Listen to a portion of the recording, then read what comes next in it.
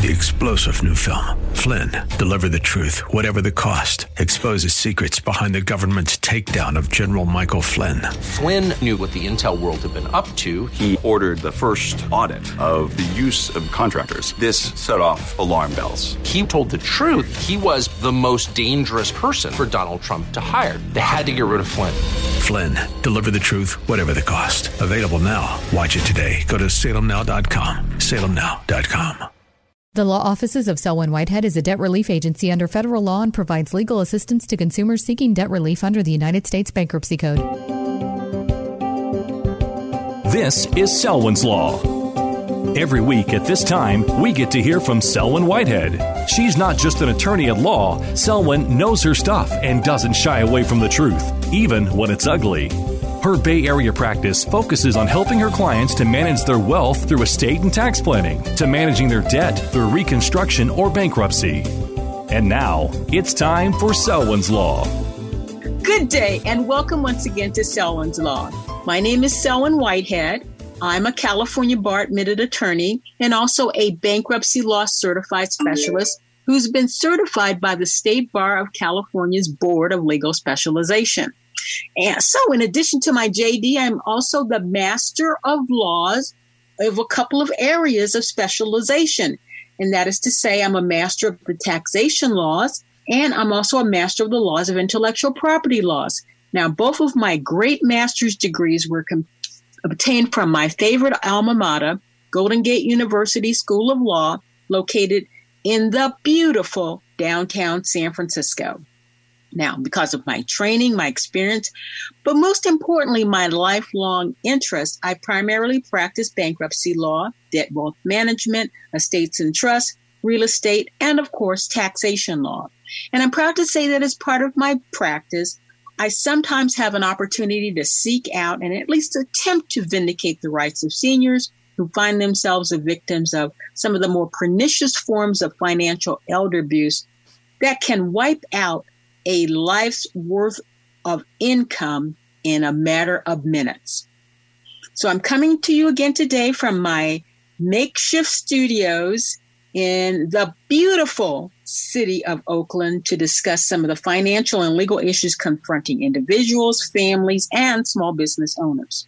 However, I must once again preface my remarks by stating that this show does not provide any legal advice, nor am I developing an attorney-client relationship with anyone within the sound of my voice. Instead, this show strives strictly to serve as an educational forum for the exchange of information from me to you that might be helpful as you begin your search for more detailed information that is tailored to your specific set of facts and circumstances, and hopefully provide you with at least an overall outline of some of the issues that may help you seek out and find qualified professional help to help you with your matter. I do this because it is my firm belief that representing yourself in a legal matter is just like taking a butter knife to a gunfight. If you're lucky, you can get real close to your adversary and you might be able to scratch her on the arm or even poke her in the eye. But more than likely, because everyone else in the courtroom dealing with your matter will either be a lawyer, him or herself, or be represented by one. As such, you standing there alone with your butter knife will likely cause your valid claims and righteous defenses to be dead on arrival. That is to say, they will likely see the promised land way before you do. So, the purpose of Selwyn's Law is to discuss the law related to your money and more probably than not these days, the lack thereof, and your overall finances and what you need to consider to protect your and or your families and or your businesses, financial health, wealth, and money-related well-being, as I understand these concepts in this non-threatening forum. And inasmuch as I am a practicing attorney and an imperfect person of faith, I have and will continue to use this platform to bring you important news and information about the intersection of the law and religion that I believe might be helpful to the members of our various and diverse religious communities throughout the Bay Area, our great but flawed nation, and this beautiful planet at the center of the universe placed here for us to use and to provide stewardship. So it is in that capacity as an imperfect person of faith and a legal researcher and a wannabe legal scholar that I feel the need to discuss what's going on all around us in the towns and villages, cities large and small across America, but also around the world. And of course, I'm talking about what's going on with the Black Lives Matter movement for political, social, and economic justice, and the protection for all of us from the abusive tactics of some of the police that was sparked by the recent events surrounding the death of George Floyd. It happened in broad daylight by the police in Minneapolis on May 25th, 2020. Now, as I've said before, this movement appears to be so powerful that people of all races, ages, and socioeconomic strata feel compelled to participate in person, in crowds, with and without masks, and even in the face of the scourge and the potential death sentence of COVID-19. As such, this is a real moment, and it's a moment that I don't believe any of us can let get by. And as a result of this movement, the show I did a few weeks ago on why Black lives should matter to all Christians, I heard from many of you out there in radio land who want to know a little bit more about me and my background and my values as a person and what inspires me. And, I thought that was sweet. But you got to know, believe it or not, even though I'm on the radio each week and I go into courtrooms ready to fight the battles for my clients, I'm a very introverted person and I usually don't talk very much about myself. Although I must say, and I must bear witness, that I've been blessed abundantly so, for which I'm truly grateful. So I guess this is a price that I have to pay. But because this show is airing on the 4th of July, America's birthday, I thought it would be okay to take a break from our ongoing discussions of bankruptcy and COVID-19 and crazy politicians and court decisions to take a little bit of time to get to know each other a little bit better. I guess the most significant thing that ever happened to me when I was a 4-year-old little Black American princess, a military brat living on Fort Bragg, one of the many military installations named after one of the many traitors who fought against the United States in the Civil War. And I was an all-around daddy's girl, just living the life when my whole world came crashing down around me, when my parents decided to break up. How dare they? So to me, it was the best of times. It was the worst of times. It was the age of wisdom. It was the age of foolishness. It was the epoch of belief. It was the epoch of incredulity. It was the season of light. It was the season of darkness. It was the spring of hope, and it was the winter of despair. Although at the time I could not articulate how I felt so well as Mr. Dickens, even to myself, but I felt that way nonetheless. One of the things that made it the best of times was the fact that my parents had the great sense to pack my older brother and me off to stay first with my mother's mother in the District of Columbia, and then on to my father's parents in the deep, dark, segregated South, that is to say Mississippi, while they sorted out how they would live apart and support each other and us, their children, as best they could. So even though we were living in the deep, dark heart of Dixie, I was never led to believe that I was in any way inferior, because my grands, and they truly were grand, and our extended family kept me in an envelope and a cradle of love, such that I was never exposed to overt racism that permeated the town they lived in. And in hindsight, I know they and every other Black person must have felt it each and every day.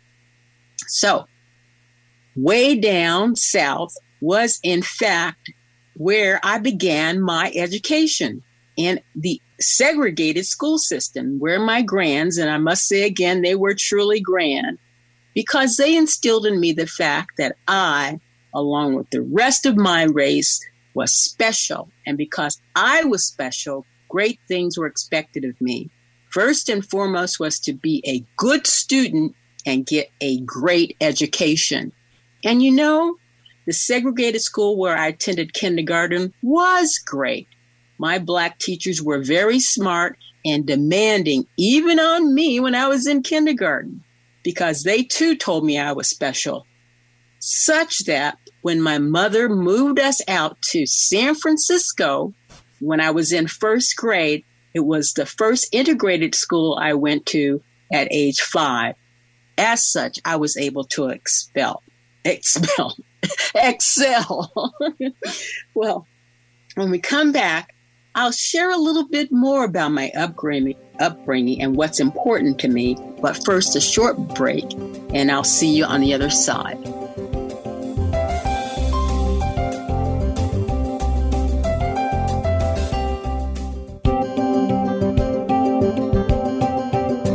Now back to Selwyn's Law. Once again, your host, Selwyn Whitehead. Welcome back to this special edition of Selwyn's Law as we continue our discussion of what's important to me on this day, America's birthday, as I share a little bit about my background. Now, before the break, I broached the subject of my move from the segregated South in Mississippi to the beautiful city of San Francisco when I was just 5.5 years old. And while I loved my new city and my new friends of all races and creeds and my wonderful teachers of all races and creeds, the one thing I missed most about moving to the city by the bay was I missed singing the Negro National Anthem. And, you know, back in those days in the 60s, we were Negroes. We weren't African Americans. We weren't Black. We were Negroes. And, you know, when I was a youngster down in Mississippi, each and every day at the start of school, we all said the Pledge of Allegiance. We listened to the Star-Spangled Banner and sang, or shall I say, I attempted to sing the Negro National Anthem. The first time I ever heard the anthem was at a special assembly that was held at the segregated high school where my dad and my uncle had attended school and played football before they graduated and went off to an historically Black college and then on to the military. Now, because Black men of my dad's generation basically only had 4 fields of endeavor open to them, they could be a teacher, or they could be a preacher, or they could be a well-educated farmer if their family owned land, or they could go into the military and live the life of Audie Murphy and Sergeant York. And those of you who know about the military know who I'm talking about. My dad and my uncle were influenced by the movies, and they wanted to be war heroes like those two gentlemen. And that's what my dad and his younger brother did do. They joined the Army. Well, first, my dad was a Marine. And he was one of the first African-American Marines. And they didn't treat him very well in the Marines. So when his enlistment went up, he transferred to the Army, where he did very, very well. But, you know, that's a story for another day. Getting back to the Negro National Anthem, the first time I ever really heard it sung properly was when Leontyne Price came to town and gave a special concert for all the children. Now, for those of you who don't know who Leontyne Price is, her name is Mary Violet Leontyne Price, and she was born on February the 10th, 1927. And gratefully is still with us today. She is, in case you didn't know it, an American soprano. She was born and raised in Laurel, Mississippi, not too far from where my grandparents lived. She rose to international acclaim in the 50s and 60s, and do you know she was the first African American to become a leading performer at the Metropolitan Opera, and one of the most popular American classical singers of her generation. Among her many honors and awards are the Presidential Medal of Freedom that she got in 1964, the Spring Arm Medal in 1965, the Kennedy Center Honors in 1980, the National Medal of the Arts in 1985, and numerous honorary degrees, 19 Grammy Awards for operatic and song recitals and full operas, and a Lifetime Achievement Award, more than any other classical singer. In 2008, she was among the first recipients of the opera honors by the National Endowment of the Arts. And in 2019, last year, Ms. Price was awarded an honorary degree from the Boston Conservatory at Berkeley. Now, when I heard her sing when I was 4.5, I had never heard anything so beautiful as Ms. Price's voice as she sang the Negro National Anthem and the other beautiful songs in her recital. The first I'd ever heard of such music. To me, it was both beautiful and frightening to my 5-year-old self. I tried to find a recording of her rendition of the anthem, but I couldn't find one that was crystal clear. However, I did find a rendition by an a cappella group known as Committed. And these are some young men who graduated from a historically black college in Alabama, and they won one of those talent shows. And they have a beautiful harmonic voice that makes the anthem really come to life. So I would urge you all to both seek out Ms. Price's version of the anthem, and again, the group is Committed, and they have a beautiful rendition as well. Now, Lift Every Voice and Sing is actually a poem by James Weldon Johnson and his brother. James wrote the song in 1900, and his brother, J. Roseman Johnson, put it to music 5 years later. Now, Lift Every Voice and Sing was first publicly performed as a poem, and it was part of the celebration of Abraham Lincoln's birthday in 1900, again, written by James Johnson.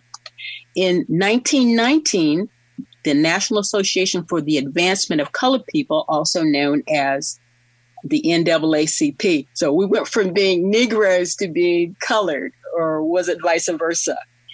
And it was dubbed the Negro National Anthem.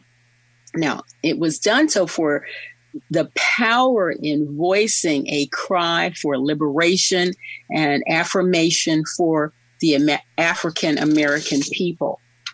Now, the song/poem is a prayer of thanksgiving and faithfulness and freedom, with imagery invoking the biblical exodus from slavery to the freedom of the promised land. And the promised land happens to be America, the America that Blacks dreamed of, hoped of, and prayed for.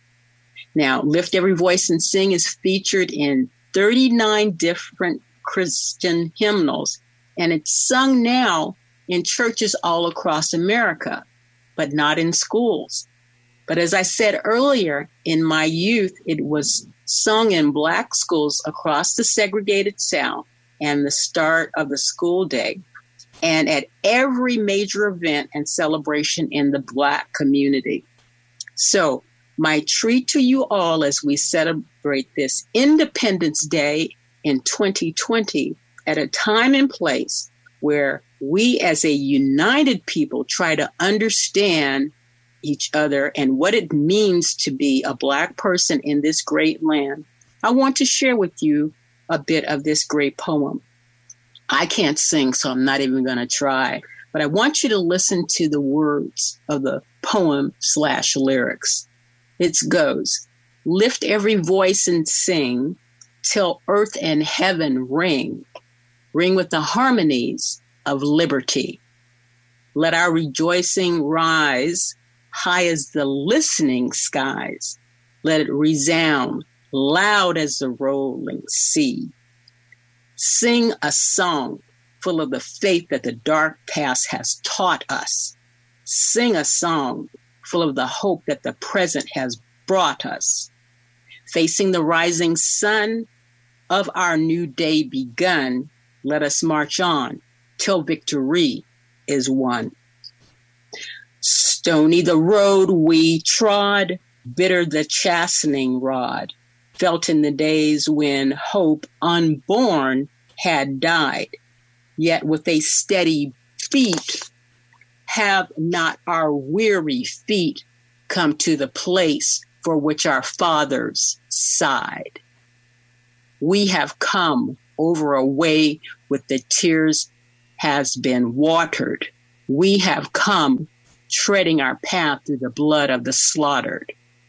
Out of the gloomy past till we stand at last where the white gleam of our bright star is cast. God of our weary years, God of our silent tears, thou who hast brought us thus far on the way, thou who hast by thy might led us into the light, keep us forever in the path, we pray. Lest our feet stray from the place, our God, where we met thee, lest our hearts drunk with the wine of the world we forget thee. Shadowed beneath thy hand, may we forever stand, true to our God, true to our native land, America. So, happy birthday, America. So I'm going to leave it there for now, but as always in closing, I like to say here at Selwyn's Law, we always want to stay on the right side of the law of good-natured friendship, progress, and unity. Till next time, again, happy birthday, America. Thank you for taking the time to listen to Selwyn's Law. Remember, the Law Office of Selwyn Whitehead is a designated debt relief agency under the federal law and provides legal assistance to consumers seeking relief under the Bankruptcy Code. When it comes to your finances and your rights, seek no other than the Law Office of Selwyn Whitehead. Selwyn is your go-to finance attorney, specializing in estate planning, wealth management, bankruptcy, tax, and real estate law. In other words, Selwyn knows her way around the dollar, and your rights are protected by our laws. Protect your money. Know your rights. Partner with Selwyn Whitehead. For immediate assistance, or if you have questions, call 510-633-1276, 510-633-1276, or go to selwynwhitehead.com. The preceding paid program is sponsored by the Law Office of Selwyn Whitehead, who is solely responsible for its content.